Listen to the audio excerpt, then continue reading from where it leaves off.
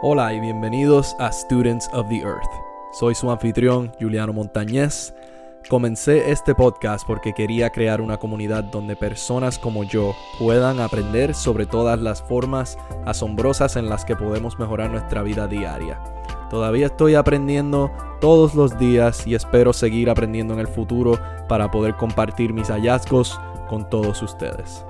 Cada semana discutiré nuevos temas como nutrición, ejercicio, medio ambiente, vida silvestre, una vida saludable y sostenible y en general, cómo convivir con nuestro planeta. Asegúrate de suscribirte a mi podcast y seguirme en Instagram en studentsoftheearth_. Únanse a mí mientras tomamos nota de las lecciones que aprendemos de la Tierra. Hola a todos y bienvenidos nuevamente a otro episodio de Students of the Earth. Gracias por sintonizar nuevamente. Estoy sumamente emocionado por hablar sobre este tema, ya que es un tema que está afectando cada día de nuestras vidas y muchos de nosotros no estamos bien informados cuando se trata de este tema. El tema que nos estamos refiriendo sería el lavado verde. Algunos de ustedes tal vez se estén preguntando qué es el lavado verde. Tal vez algunos de ustedes lo han escuchado anteriormente, pero para eso estamos aquí, para darle todo tipo de información a cada uno de ustedes que está escuchando hoy, para poder estar bien informados sobre este tema. En el episodio de hoy estaré dando una definición, como siempre hago, sobre lo que estamos hablando. También estaré dando ejemplos de qué es el lavado verde y ejemplos de compañías que están utilizando el lavado verde para empujar sus productos hacia nosotros. Y también cómo podemos prevenir comprar productos que están siendo afectados por esto. Así que vamos a comenzar con una definición.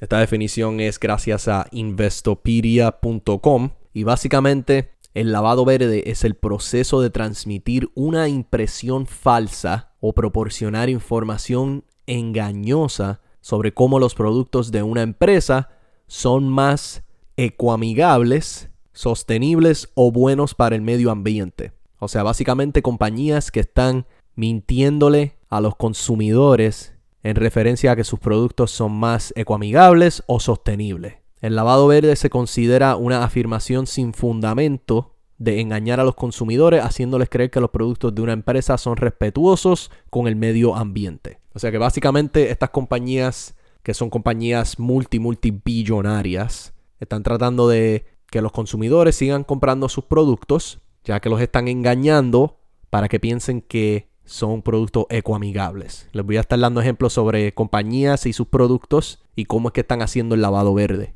Pero antes de eso, les voy a dar un ejemplo sobre estas empresas. Las empresas involucradas en el comportamiento de lavado verde pueden hacer afirmaciones de que sus productos provienen de materiales reciclados o tienen beneficios de ahorro de energía. Aunque algunas de las afirmaciones medioambientales pueden ser parcialmente ciertas, las empresas dedicadas al lavado verde suelen exagerar sus afirmaciones a los beneficios en un intento de engañar a los consumidores. O sea que puede que estos productos sí tengan algo parcialmente que sea verdad, pero al fin del día no lo son. Básicamente le están mintiendo a los consumidores y enmascarando sus productos como si fueran sostenibles. Y estas empresas están haciendo esto porque quieren intentar capitalizar la demanda que cada día sigue en aumento para los productos sostenibles y ecológicos. Yo personalmente en mis redes sociales, en la televisión, en el radio, en todo tipo de plataformas, he podido ver que la demanda para productos ecoamigables y sostenibles sigue en aumento todos los días. Y estas compañías quieren engañar al consumidor para capitalizar en esa demanda de productos ecoamigables. Ahora les voy a dar un poco más de información sobre las maneras que estas compañías utilizan para comenzar a hacer un lavado verde. Como por ejemplo, ellos cambian el nombre de algunos de sus productos, cambian el empaquetado de estos productos y también cambian sus colores para incluir el color verde mucho más. También a veces incluyen hojas para que nosotros lo relacionemos como si fuese un producto ecológico, reciclable o sostenible. Y el ejemplo más grande de esto sería las botellas de agua de plástico de la marca Dasani. Y estoy seguro que casi todos los que están escuchando hoy saben de lo que estoy hablando.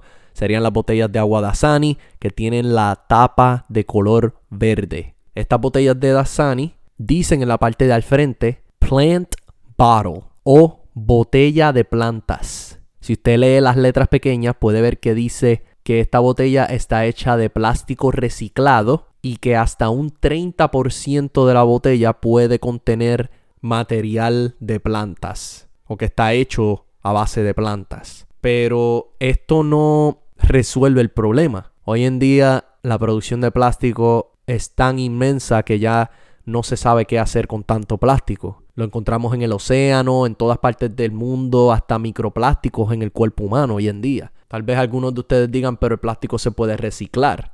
Sí, el plástico se puede reciclar, pero el plástico solamente se puede reciclar de 2 a 3 veces. Ya cuando usted recicla el plástico más de esa cantidad, la calidad del plástico disminuye tanto que el plástico no se puede utilizar más. Y lamentablemente termina en la basura, en los vertederos o incinerado o en el océano, en diferentes áreas del mundo. Y usted sabe que después de esto el plástico dura cientos de años antes de descomponerse, tal vez hasta miles de años. Así que estas botellas Dasani dicen que son de plástico reciclado, que no es la solución. También incluyeron la palabra planta, le pusieron la tapa de color verde. Y si usted ve donde está el símbolo de reciclaje, también tiene una hoja y el símbolo de reciclaje es verde. Así que esto es un ejemplo perfecto de lo que es el lavado verde. Yo estoy seguro que muchos de nosotros hemos visto estas botellas y pensamos, esta botella es mejor para el ambiente. Y lamentablemente no es así. Sigue siendo plástico aunque sea reciclado. Otro ejemplo del lavado verde también sería algunos productos en el supermercado o en las tiendas.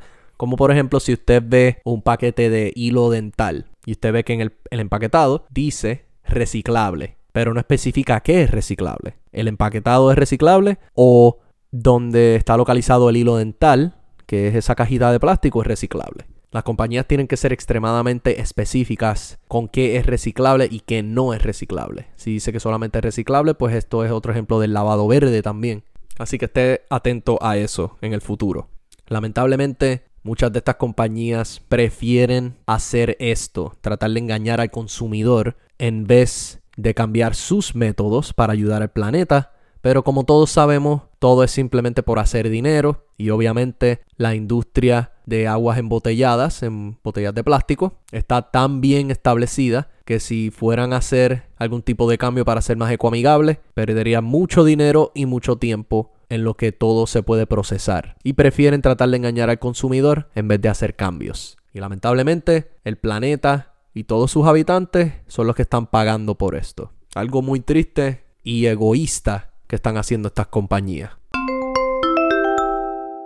Y nuevamente ese es el sonido para su tarea. Sé que tal vez fue un episodio corto, pero traté de darle toda la información necesaria y buenos ejemplos para que usted sepa lo que es el lavado verde. Pero para esta semana quiero que me dejen saber cuántos productos tiene en su hogar que han sido víctimas del lavado verde por alguna de estas compañías grandes o algún producto que vea en las tiendas o en el supermercado que también ha pasado por el proceso del lavado verde. Se va a sorprender de cuántos productos hay en nuestro diario vivir. Asegúrense de estar atento a todas las cosas que les dije sobre el empaquetado y lo que dice en las letras pequeñas. En el empaquetado también. Y si es plástico reciclado, recuerde que sigue siendo plástico. O sea, tomaron plástico, fue reciclado una vez para hacer más plástico, pero después cuando usted recicle esa botella o ese pedazo de plástico otra vez, después no se puede reciclar más y termina siendo basura. Así que déjeme saber lo que encuentra y si estuvo asombrado por cuántos productos pude encontrar. Gracias por sintonizar en este episodio esta semana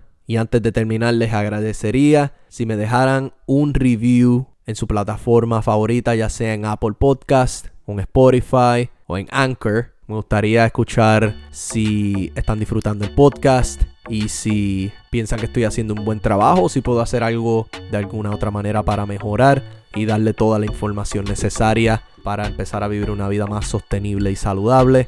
Me gustaría escuchar sobre ustedes, así que asegúrese de dejarme un review en su plataforma favorita. Gracias nuevamente por sintonizar esta semana. Nos veremos en la próxima. Espero que les haya gustado. Cuídense.